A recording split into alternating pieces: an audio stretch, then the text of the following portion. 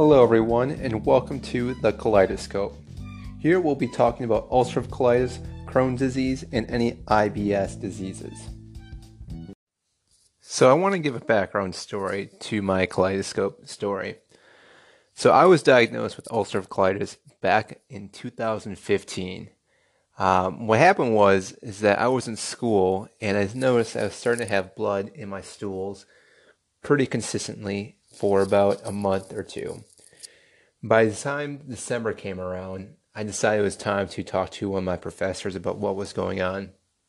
And he told me that I needed to go see a GI doctor right away. So, lo and behold, I went to a GI doctor, had a colonoscopy on New Year's Eve. It was a great way to start the new year and found out I had colitis. From there, it really turned into a journey itself because I didn't fully understand what ulcerative colitis really meant until I started looking up on Google and noticing that it was mostly dealing with the large intestines. Also, what I noticed from looking online was that food, stress, environmental factors played a big role in all this. So what I started doing right off the bat was looking at foods that may be beneficial or harmful to my large intestines. Now, my GI doctor had told me that I should probably avoid gluten and dairy right off the bat, which I totally agreed with him after looking up what was going on. Typically, those foods are very inflammatory, especially when it comes to our small and large intestines, which is just going to cause a lot more irritation in the large colon area. Now, this irritation that was coming from the food, a good analogy is if you think about if you have some type of cut or wound on your skin. So what will happen is your body will start healing up, but if you keep picking or irritating, rubbing it, it's going to have a harder time healing. It's the same thing that happens with our GI system.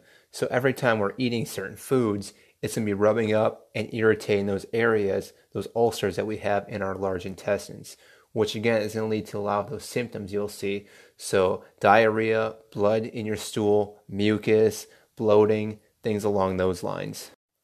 So my goal with this podcast is, again, to talk about my journey, but also to talk about certain foods that can be beneficial, workout exercises, things that can help improve your ulcerative colitis, or if you have Crohn's disease or any other type of IBS type diseases.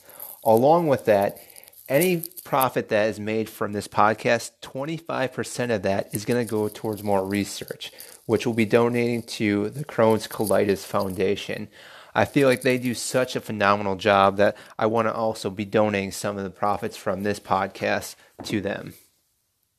So tune in each week when I talk about my journey, my health, and what I'm doing to help my ulcerative colitis.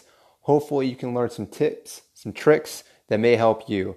We're all in this together, so stay tuned. Now, this is not meant to be for any health advice for anyone out there. Again, this is strictly from my standpoint, how I see my ulcerative colitis. So my healing may be different from you, but again, I want this to be a standpoint for what you can look at, what may help you.